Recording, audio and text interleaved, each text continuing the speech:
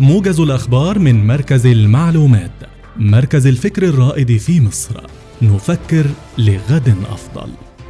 تابع الرئيس عبد الفتاح السيسي في اجتماع أمس مع الدكتور مصطفى مدبولي رئيس مجلس الوزراء والدكتور محمد معيط وزير المالية مؤشرات الأداء المالي للموازنة العامة.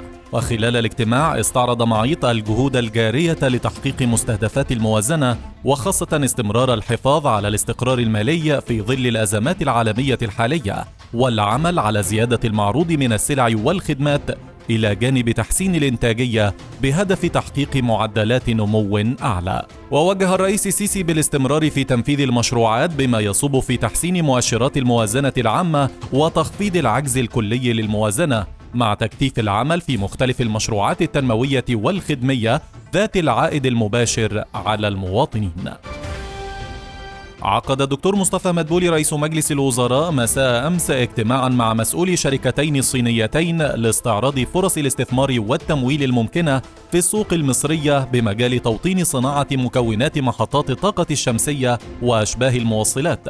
وأكد مدبولي الأهمية التي توليها مصر لتوطين صناعات مكونات مشروعات الطاقة المتجددة التي تسهم في تعزيز نشر محطات الطاقة النظيفة، معربا عن تطلعه للحصول على تفاصيل ورؤية محددة للتعاون بين الجانبين في المجالات المقترحة.